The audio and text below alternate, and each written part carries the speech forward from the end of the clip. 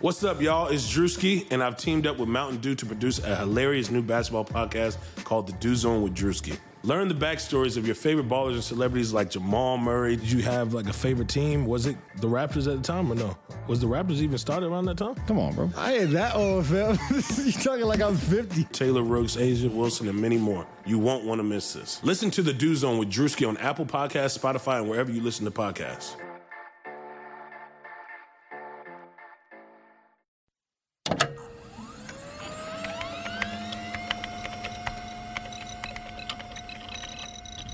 Computer, this is Data. I'm an android. Rangers Basketball. I was processing all of the information. Processing. It's one of those idiots who believe in analytics. Rangers Basketball. Analytics was crap. Does not compute. Just because you got good stats doesn't mean you're a good team. Hello, everyone. Welcome to the Lakers Exceptionalism Podcast. I, today, am your host, Cranges McBasketball. You can call me Tim. And today, we're champions. The Lakers did it. All right, let me shut that off. The Lakers did it. We beat Miami Game 6. We actually saw a lot of the adjustments on the Lakers side that we spoke about last pod. It was good to finally see it. We saw that drop coverage used on higher volume. We saw Miami be able to do nothing against it. We talked about that pre-series. We talked about that after game 1, 2, 3, 4. Finally, the Lakers won to it. We saw the move to starting Alex Caruso, which I thought was a really good move. It was right in line with the LA could have started switching more, or they could have been running that drop coverage. They switched in a little bit of both of those and really gave us an opportunity to start celebrating before the game was even over. So, oh my goodness, I'm so thrilled. I know this podcast is coming to you over a week after LA won the title. I've been enjoying a short time off from basketball. I know it's just such a daily grind, dude. Watching is one thing, and the time it takes to stay up to speed and consume all the analysis and watch everything is one thing. Throughout the playoffs, I wasn't reading anybody else. I was barely listening to any other podcast.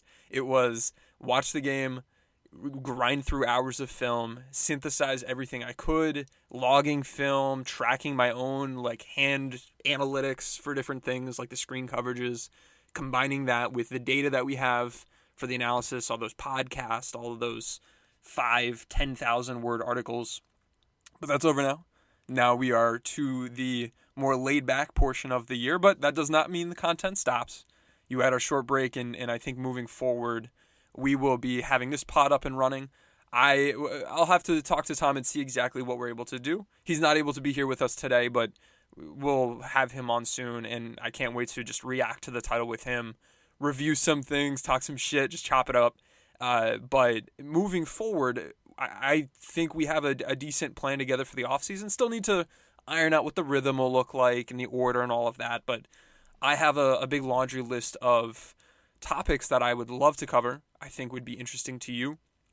We are going to start off with some position group mini pods with me or me and Tom. For today, it'll be just me.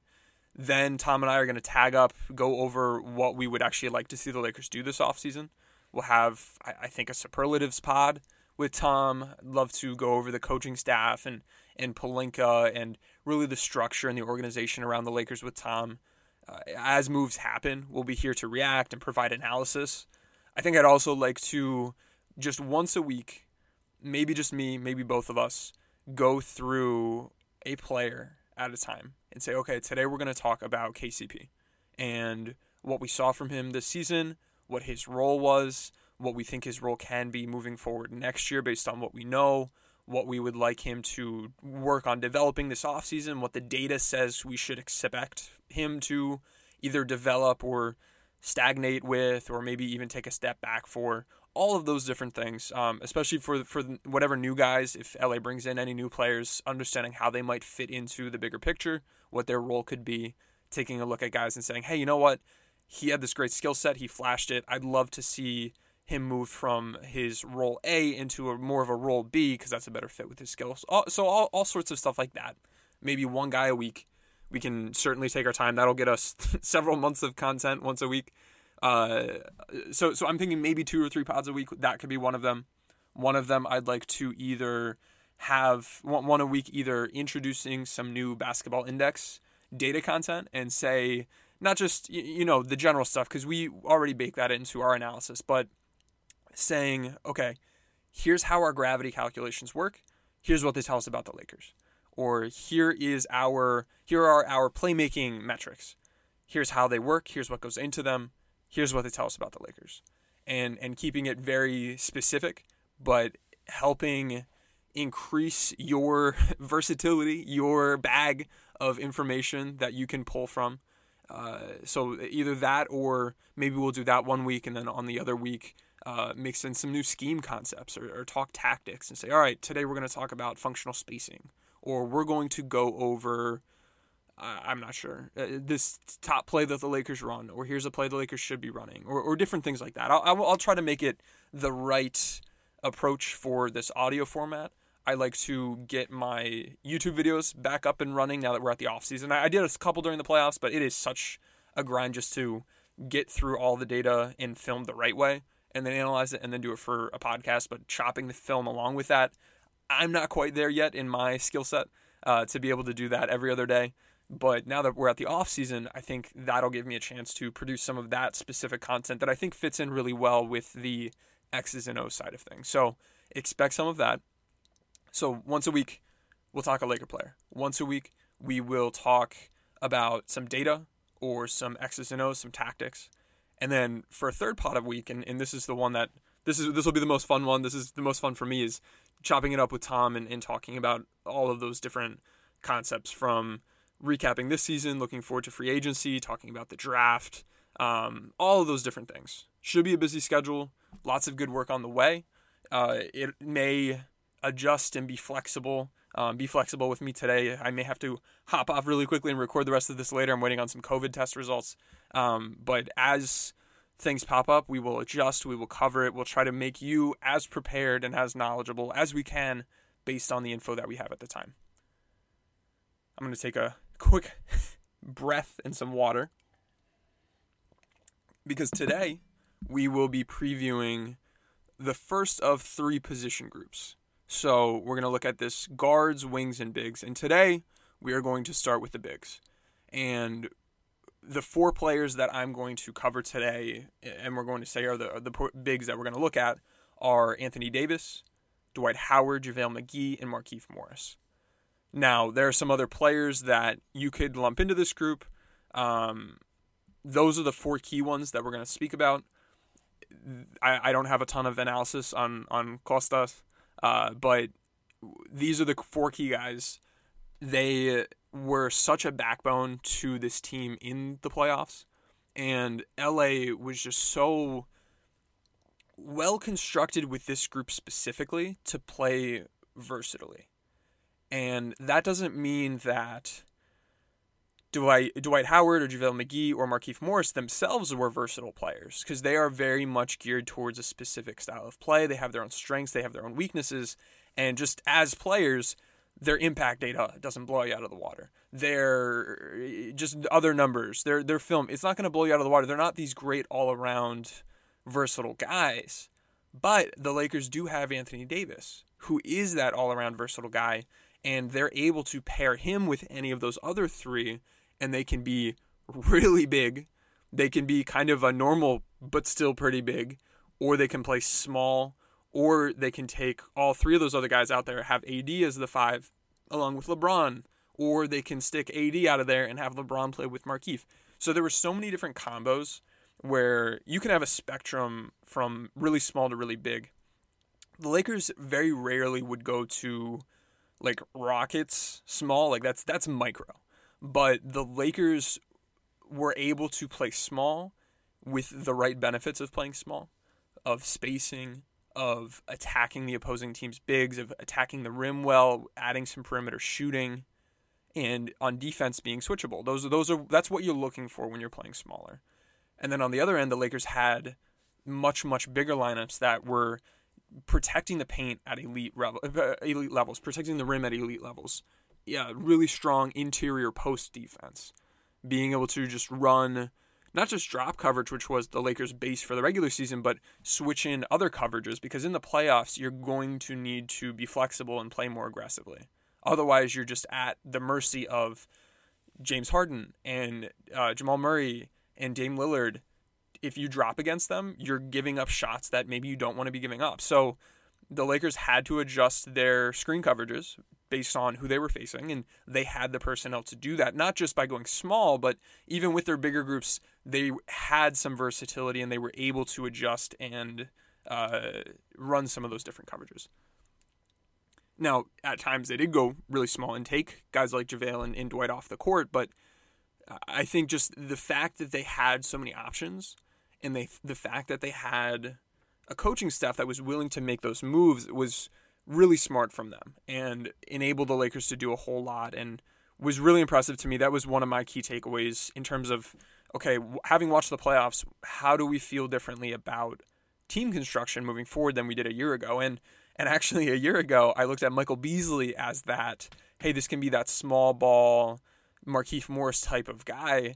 Obviously that didn't work out. The Lakers didn't even make the playoffs because of the injuries that they had, but we saw the Lakers take a similar approach this year and add Markieff during the season, great midseason add, and be able to add so much to their team. So from a construction and approach level, I was a big fan of this team. I was a big fan of this big position group. They tried to sign Boogie. He got injured. Or I guess I should say they did sign Boogie. He got injured. They had to pivot, and they pivoted in a hell of a way to Dwight, and then they added Markieff in a move that I think tangibly changes the way that the Lakers played this postseason. And if he wasn't in there, you don't have as many good, like that severely limits what this team would be able to do. So all that said, big fan of the approach. Let's go through some of the individual guys, and not at a super deep level. We're going to do that in our single player pods, but let's just let's just go through one. So for AD, I mean, he might be LA's best player as soon as next season. We'll see. He's almost right there already. We've seen what he can do in the playoffs defensively when LA really leans into his versatility. And this is a concept that I think is important to acknowledge, realize that this will exist and you don't need to get upset about it. But in the regular season, when teams want to just kind of play their coverage and play their scheme, for a lot of teams, that's drop coverage. For some other teams like Chicago, that was more aggressive screen coverages, some blitzing, some hard hedging. For the Lakers, it was drop coverage. And LA was not one of the more aggressive teams in the league in terms of their screen coverages. And that's fine. In the regular season, they found a coverage that matched JaVale starting. They had Dwight playing a good bit. They weren't really playing small a ton, but when they played with AD at the 5, they were able to execute that. Or they can be a little bit more switchy. But primarily, LA was a drop coverage team. And when you're doing that, AD is still able to have a Defensive Player of the Year type impact and be a contender, but he might not win. And that's because the scheme that you're running doesn't fully lean into his talents and doesn't demand as much of him as he's able to give and as much as we've seen him be able to give in the playoffs. And that's fine. That's okay. If Giannis gets it or Rudy Gobert gets it or Brook Lopez, one of these other guys gets the DPOY, that's fine with me because the Lakers are running their team the right way. I'm focused on a title. They're preserving Anthony Davis. We know he's he'd prefer not to play center all that much during the regular season. During the playoffs, he has said, I'm good with that. I have no problem with that. Use me the best way to help the team win. And we saw the Lakers lean into that. So during the regular season, running drop coverage worked just fine. We didn't see peak AD defensively in terms of the impact he could have because the Lakers were just kind of holding that bull back, waiting for the playoffs to unleash that. And that's okay. But when they did, we saw what he can do. So, I mean, we know he's the best defensive player in the NBA. We've seen, I mean, if you have our B-Ball Index data and tools package, you saw on our DPOY dashboard that AD had the top DPOY score for months. He was that guy. And we saw that. We saw that come out. We saw what this dude can do on the defensive end, be a top 1, top 2, top 3 defensive player.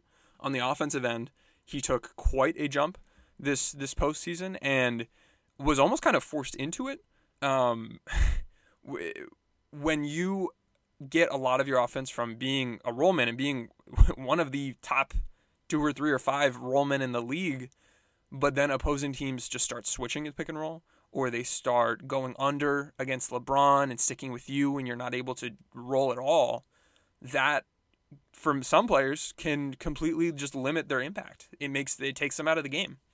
For a guy like JaVale McGee, if his rolls aren't there and he's not able to get offense, then he's just kind of dependent on dump offs and putbacks.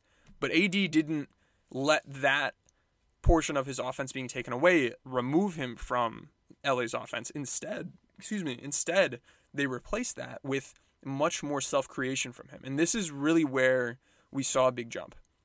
We saw AD's efficiency jump all over the place.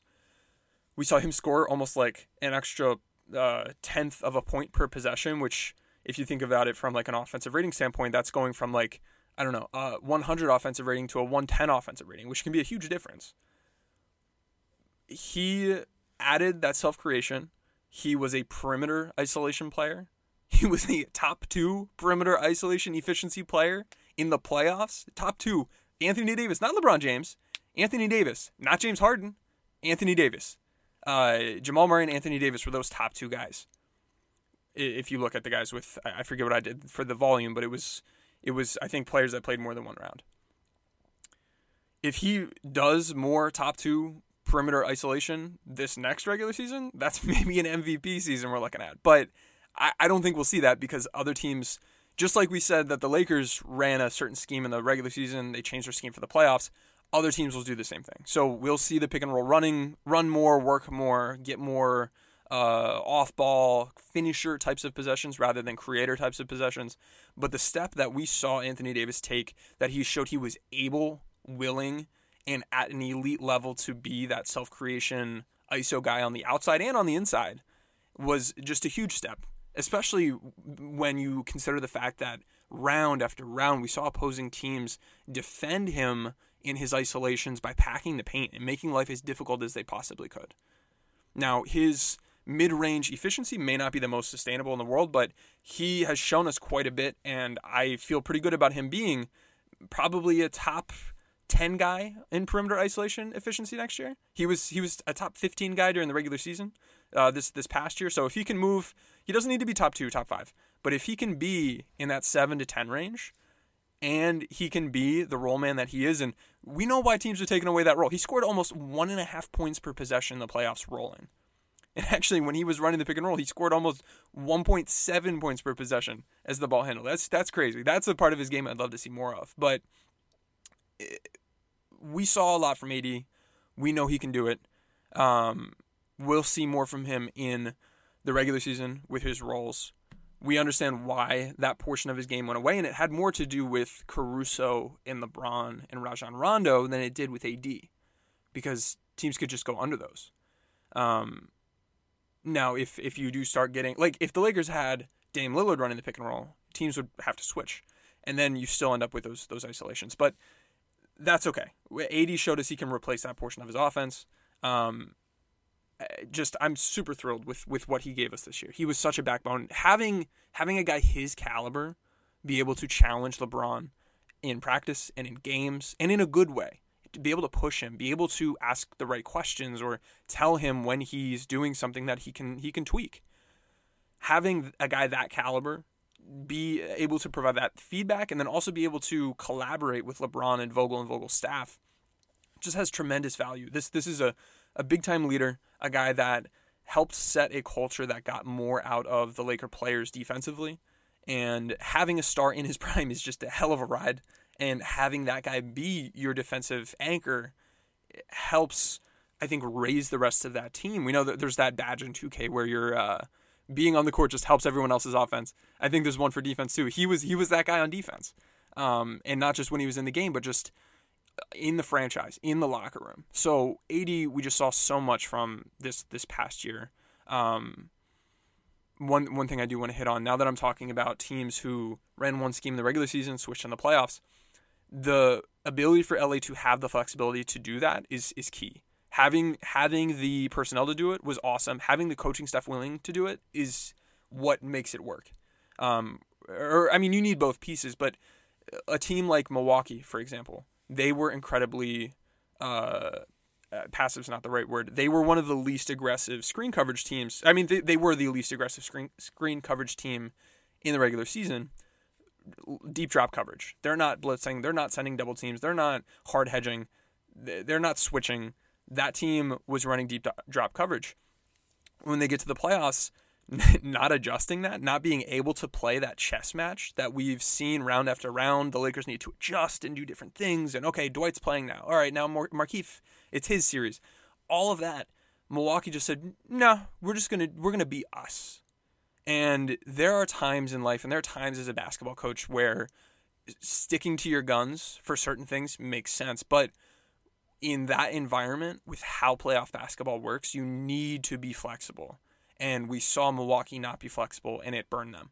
And I think that's the opposite end of the spectrum of this.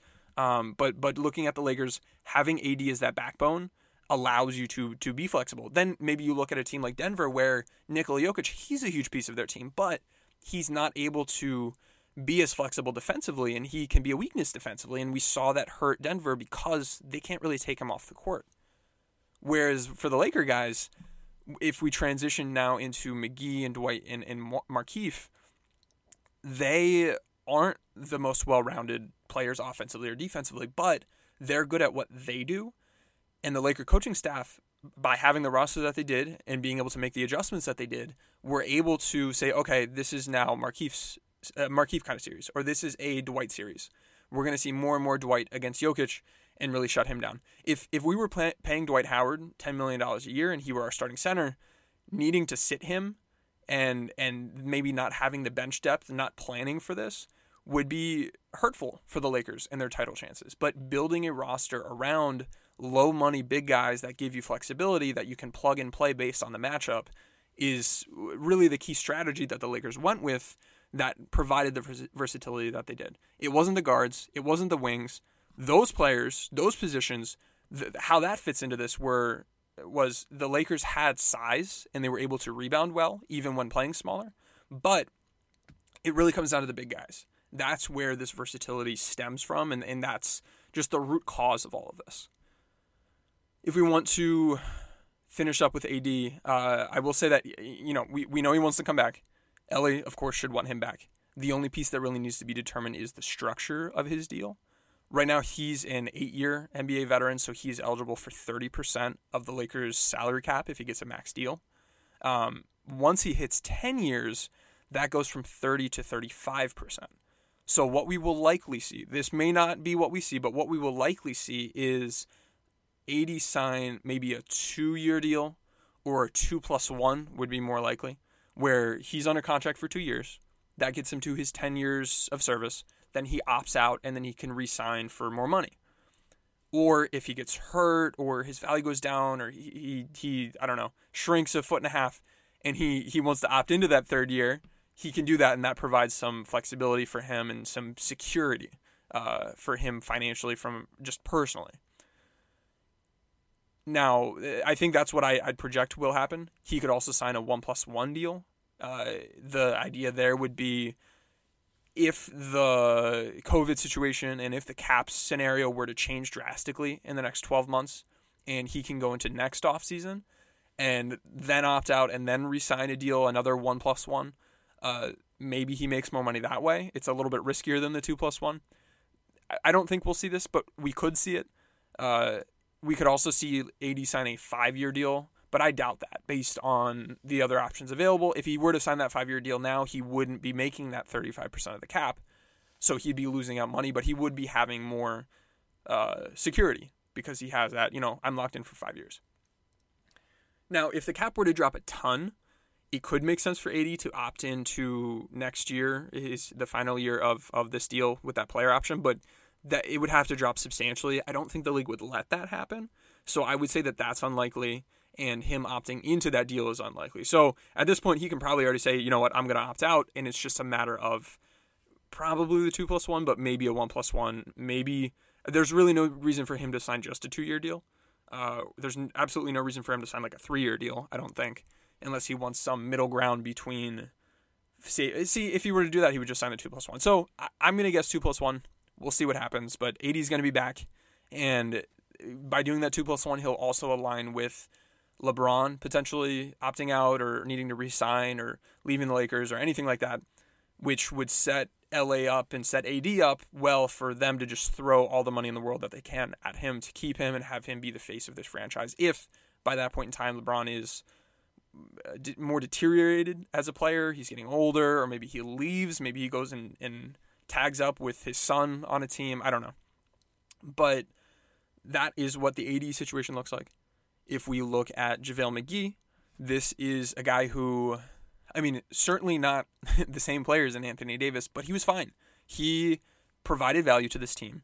He is a fine regular season center.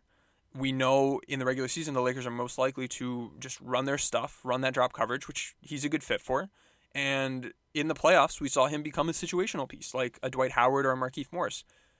But not quite in the same way, and we'll get to that. But altogether, that's fine. If LA enters next season without the pieces available to have the flexibility that they can play big or play small, just having AD and McGee becomes less appealing to me. But he's under contract, so I'm fine rolling him out there. He's a shot blocker. He's a lob guy. He's a good rim protector. We saw him be an elite rim protector in the playoffs when he did play. He executed screen coverages pretty well, probably better than the credit he gets. He's just not someone you want in a switch scheme. He wasn't getting his lobs, one, because LA couldn't find him when the defense was zoning up weak side, and that was an issue no matter who the big was. And two, because other teams were often switching pick and rolls or going under and sticking with him. Just like with AD, those roll man possessions weren't there, but McGee doesn't have that other source of offense. As a self-creator, he would have to, and he's not going to abuse people in the post on a mismatch all that often. So, I mean, he can, but he hasn't. So he kind of was relegated to just finishing dump-offs, getting putbacks. I want to make the point that JaVale's not a direct overlap with Dwight. Dwight is the biggest of the bigs. Morris is your small ball guy. McGee's in the middle. And McGee, and the reason he fell out of the rotation wasn't because we saw a rise that much in Dwight or in Morris, but because AD is the one that makes JaVale's skill set redundant. And what that spectrum turned into for LA was play big, you've got Dwight. Play normal big, you have AD at the 5. Play small, you have Morris out there. And actually, we'll talk about this a little later, but when Morris was out there, sometimes AD was still the 5 and Morris was the 4. But that was the spectrum. And where McGee falls is in the middle of Dwight and Morris, where Anthony Davis was. So the way this will look is, in the regular season, you can have JaVale playing that 5, chewing up those minutes, giving you good minutes, letting you run that base scheme. But once we get to the playoffs, expect to see him fade away more as AD takes more of those center minutes, while still seeing Dwight and still seeing Markieff or whoever fills those big and small roles moving forward. I just want to make the point that there are different archetypes of big men and the value that they provided to LA, and McGee AD was that one overlap. It's not McGee Dwight. It's not AD Morris. It's Morris is his own, then AD McGee, and then Dwight. But I mean, McGee can still provide value, but his role is still situational. He can succeed, but if you face a strong interior post scorer like Jokic, he's a bad fit. If you face a strong offensive rebounding big, he can be a bad fit because he's not that good of a defensive rebounder, all things considered. And we have some data to back that up. If you need him to defend dynamic players in space, I mean, he's better than Dwight, but worse than Morris, worse than AD. If the other team is switching your pick and roll, he loses value. If he's not getting those lobs when teams are zoning up weak side and paint packing, he loses value. But if you have your pick and roll game working, you can play non-switching ball screen coverages defensively, and you're not facing like a big post or offensive rebounding threat, he's a great fit. So in the regular season, very playable. He gets more crap than he should. Because he's paid only $4 million a year, like, I'm fine with that. That's okay. You've got him. He can play in the regular season, in the playoffs. Maybe he plays some minutes. Depending on the matchup, he might not play at all, and that's okay. He'll help you win another title. Getting through the regular season and keeping guys healthy is such a key piece to winning a title, and him being able to take up those center minutes instead of AD helps LA get back to where we are today, 12 months from now, or whenever the season happens. So that's how I see JaVale. I'm pleased with what we saw from him. He clearly has his strengths. He has his weaknesses. Put him in the right role to succeed. In the playoffs, we saw how that role was filled by AD. But overall, all things said, and I'm okay with JaVale on the team. And he's not someone I'm like, man, we need to get rid of this guy. This is an albatross contract, or like this is someone we can't have in the locker room, or anything like that. We know what he is. He did what he did, or he provides what he provides, and that's okay. Now, when we look at Dwight, this is someone who's a different kind of big. This isn't a JaVale McGee. What Dwight brings you is great rebounding on both ends of the court. He is an elite interior defender for post defense. This is not JaVale McGee. JaVale, Markieff, they're not that guy. Dwight is that guy. We saw him just be dominant in that role against Nikola Jokic. And go back a couple pods ago, we covered just how much the Lakers dominated those Jokic minutes when Dwight was out there, and how much Denver dominated the minutes when Jokic was out there without Dwight on the other side. Dwight is also a good but not great rim protector, more as a help defender. He's a lob threat, but I mean, with all these lob threats, you have the same. If the Lakers won't throw to him against that zoned up defense, doesn't help you as much. And if the pick and roll is being switched, doesn't help you as much. But he is a lob threat, and that's good to have. He was able to take advantage of some post mismatches at times and finish over guys. He's elite at just drawing fouls with his physicality, sometimes on both ends. But when he's in the situational role that he is, as long as it's about even, or he's even drawing more fouls than he's committing, which was often the case, that's beneficial to you, even if it is causing whistles to be blown. In terms of what he can work on, I think he can fine-tune that physicality like we saw towards the end of the Denver series to be effective without necessarily needing some of the extra antics. Just beat the other team. You don't have to try to mentally go after other players. If you have the better team, just go out there and win. I think he can work on executing more of those, I forget what the Lakers call them, those Boston seals, those Boston screens that the Celtics and Tice have used quite a bit, where you seal off your man so that you're creating a driving lane. And we saw Howard do this a bit, but this is the other option for if the defense is zoning up on you, or like you're not getting those lobs on drives, or when the LA is isolating. If you're not getting those lobs, go ahead and just seal your man off and create that driving lane. So we saw this from him. I'd love to see more of it. I think that's something the Lakers can focus on fine-tuning his technique on, so he draws fewer fouls with it. But that would be another next step to his game. And with his physicality and size, he can be one of the best players in the league at that skill if he works on adding that skill to his skill set. My gut reaction was that LA needs to bring him back for next season, looking at just who there are among free agents or just anyone in general, even on rosters. There aren't many guys who do what Dwight does. Among free agents, I wouldn't say there are any one-for-one replacements for Dwight. The closest I could get were Whiteside, Robin Lopez, and Willie Hernan-Gomez, all of whom provide some of the value he does in a bunch of the different ways, but not to the same degree of magnitude.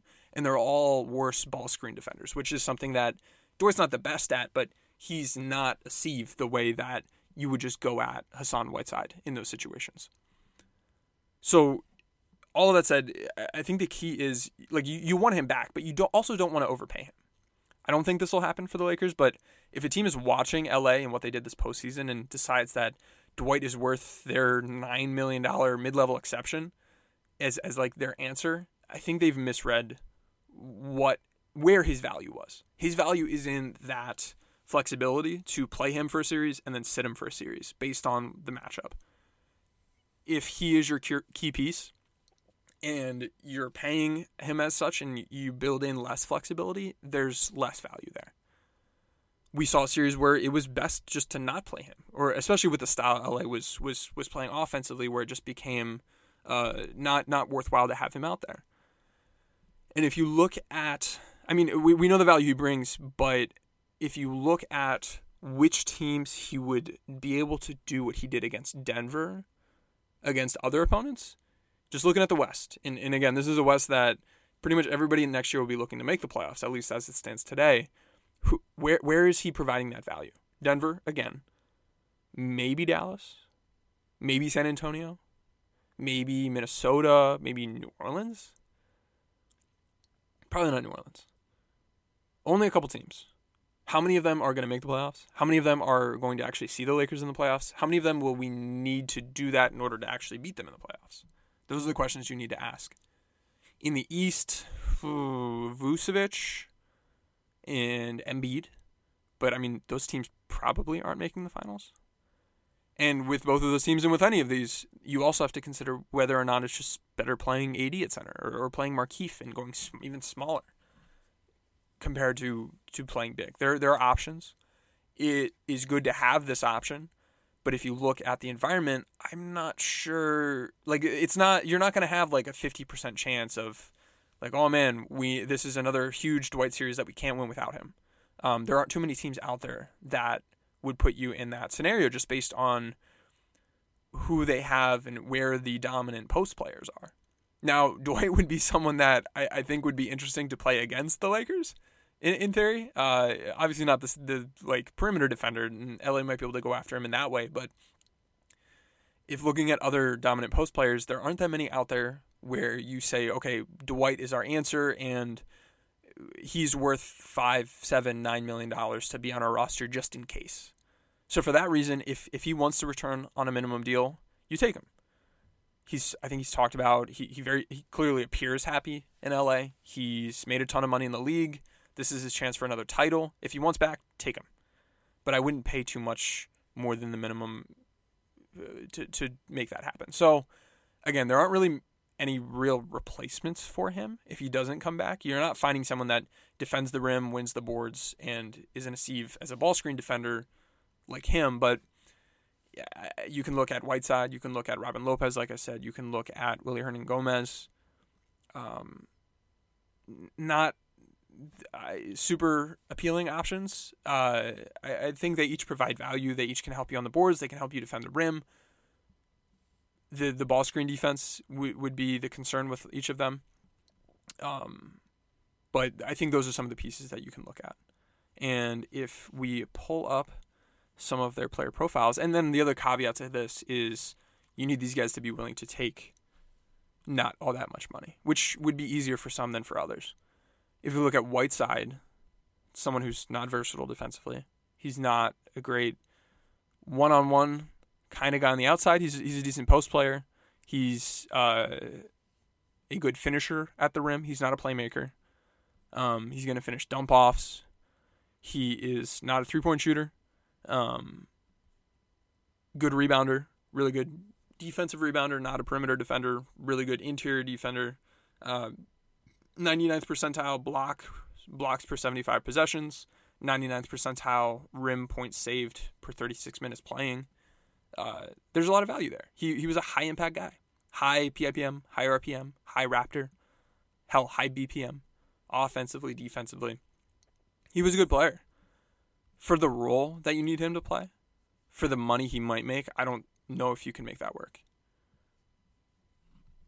Who are the other guys? Robin Lopez, I said. That might be somebody that would be willing to take less money. Gold box out guru badge, gold rim protector badge. Another player that's not all that versatile. He's not a great finisher at the rim. He's someone who's not a good playmaker.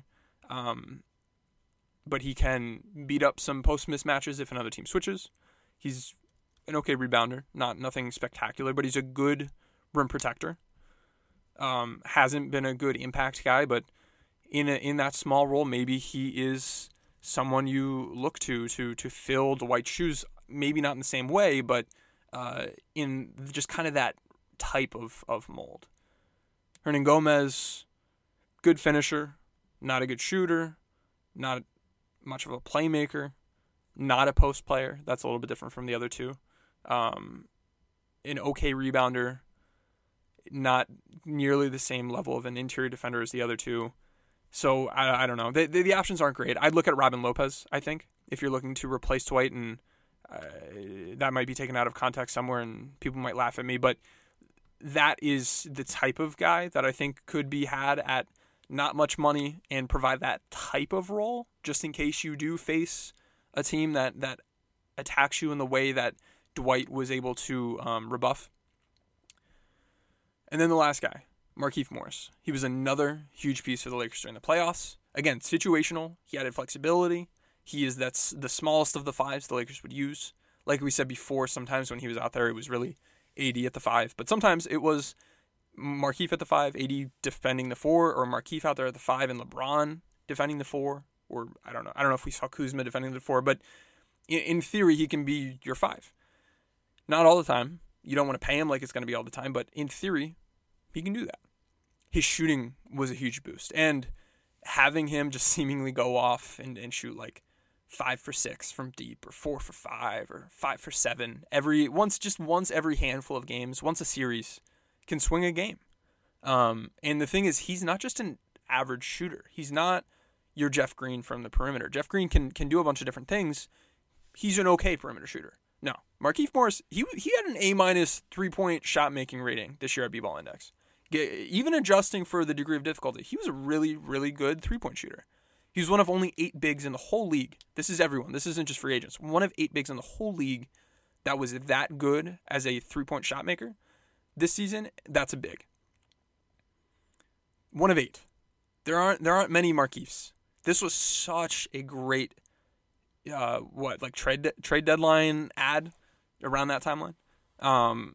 Having his role, maybe not exactly him, but having someone in that role be able to play small, take your McGee's and your Howards off the court, and have somebody who can play in that switching scheme will be critical for the Lakers next season. Maybe it's a power forward kind of guy. Maybe it's a center kind of guy. Either way, most of the time they'll be playing with AD out there along with them. But, bring Markieff back if you can, if the money works. He might opt out. There might be other options that could work. If we look at some of those other options, let's see. Among those 8 players that we talked about, A- or better 3-point shot making that are bigs. By the way, Jaren Jackson Jr., Kevin Love, Kristaps Porzingis, Karl-Anthony Towns are the 4 guys who meet that criterion that are under contract. Bigs that shoot don't grow on trees. Not that shoot this well, at least. There are, however, 3 other guys that will be or are potentially free agents. Kelly Olynyk, who has a player option. Paul Millsap, and Myers Leonard. Those are all guys that had A- or better 3-point shot making ratings that are bigs. They're not all Markieff Morris types of players, but they're potential floor spacing guys. Now, if you want to be playing the Markieff Morris kind of role, I think Paul Millsap would very clearly be the lead of that group, and then maybe I'd rank Olynyk, then Leonard. Millsap can play that small ball 5 role like Morris did. Be in your switching scheme, be able to space the floor. Millsap, just on his own right, is a very good player. I don't know if the Lakers will be able to afford him. If he will take the mid-level exception, and if the Lakers, after figuring out their Rondo and KCP situations, have that exception, they should be thrilled to be able to get him. And if he isn't going to Phoenix, if they don't keep Sarge, but they probably will. The other 4 teams are Detroit, who isn't competing, Charlotte, who isn't competing, Atlanta, who isn't competing but maybe more aggressive than the others, and then New York, who isn't competing but again maybe aggressive, trying to grab some guys. Which of those 4 teams wants Paul Millsap? I don't know. Maybe Atlanta. But if those 4 teams aren't getting him, other teams are all over the cap or should be over the cap, and the Lakers may be in a situation.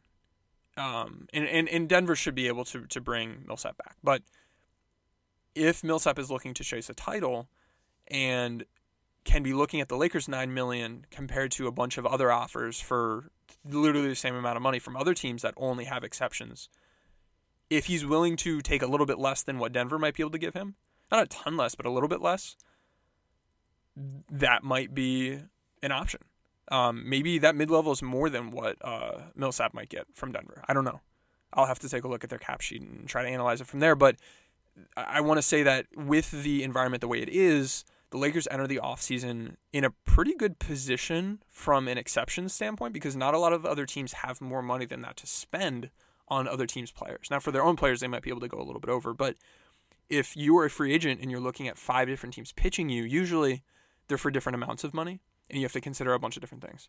This offseason, you might be looking at 5 teams who want to sign you, and the years and the money is exactly the same for all of them. So if you're looking to break that tie, why don't you go to LA?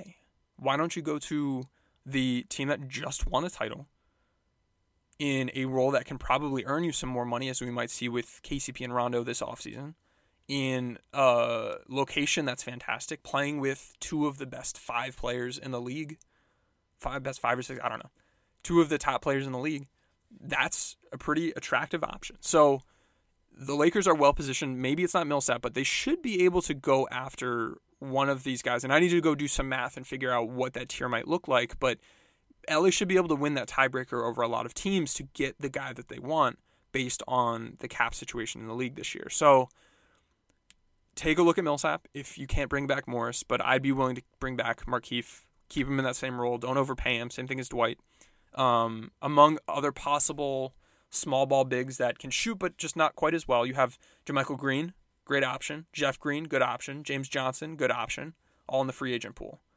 Jeff Green is a tier lower of a 3-point shooter than the other two. He's like I think he had a C+ 3-point shot making rating, whereas the other two were in like the B+ range, BB+ range. So that would be who I'd be looking at. Millsap, Green, Johnson. Olynyk and Leonard aren't quite those, like they're not like the small ball kind of guys, but Olynyk, we saw what he can provide. Some of that is system based in Miami. If LA can replicate some of that, that'd be cool. If not, he's still a guy that can roll, can pop, slips very well, slips among the best of them. Spaces the floor. So there are some options there. I don't think he's quite the fit for like Markieff, but that could be another type of guy that you add that's a big player that can shoot, that can space the floor, because in JaVale and Dwight, you don't quite have that. So those are some things to consider. Leonard is a guy that can space the floor and defend the rim a little bit. He has some very glaring, clear weaknesses as well, but might be another player that, let me pull him up, might be a guy that you take a look at. Myers Leonard, gold box out guru badge. Not versatile, but a very good 3-point shooter. He's a good finisher at the rim when he's there. He's not a playmaker. He's a good pop guy, a good roll guy, a good slip guy. He's not a post player. He's not a good rebounder on either end of the court. Not a good perimeter defender. His interior defense, he can deter shots from the rim pretty well, and he'll contest them. He isn't the best, like he's not the most domineering rim defender.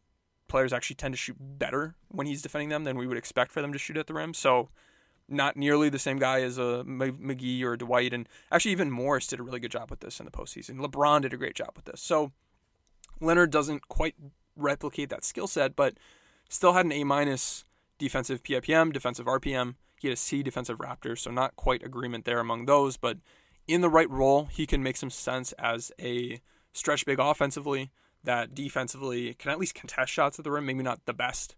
So I don't know. There's some more options. I'll dig into them more on Twitter in future podcasts. I'll chop it up with Tom and discuss these guys. But those are some of the Laker bigs and potential replacements for them, or just kind of the situation. I believe that is it for today. But we have guards. We have wings. I need to get on here with Tom and we can celebrate. Congratulations to everyone. Thank you for following along with us and with us rebooting this. I know the last time we were doing these pods, we were talking about Nigel Hayes' 10-day contracts and do we want Alex Caruso or Tyler Ennis to be our like third point guard? Discussions like that are very different now, very different these days.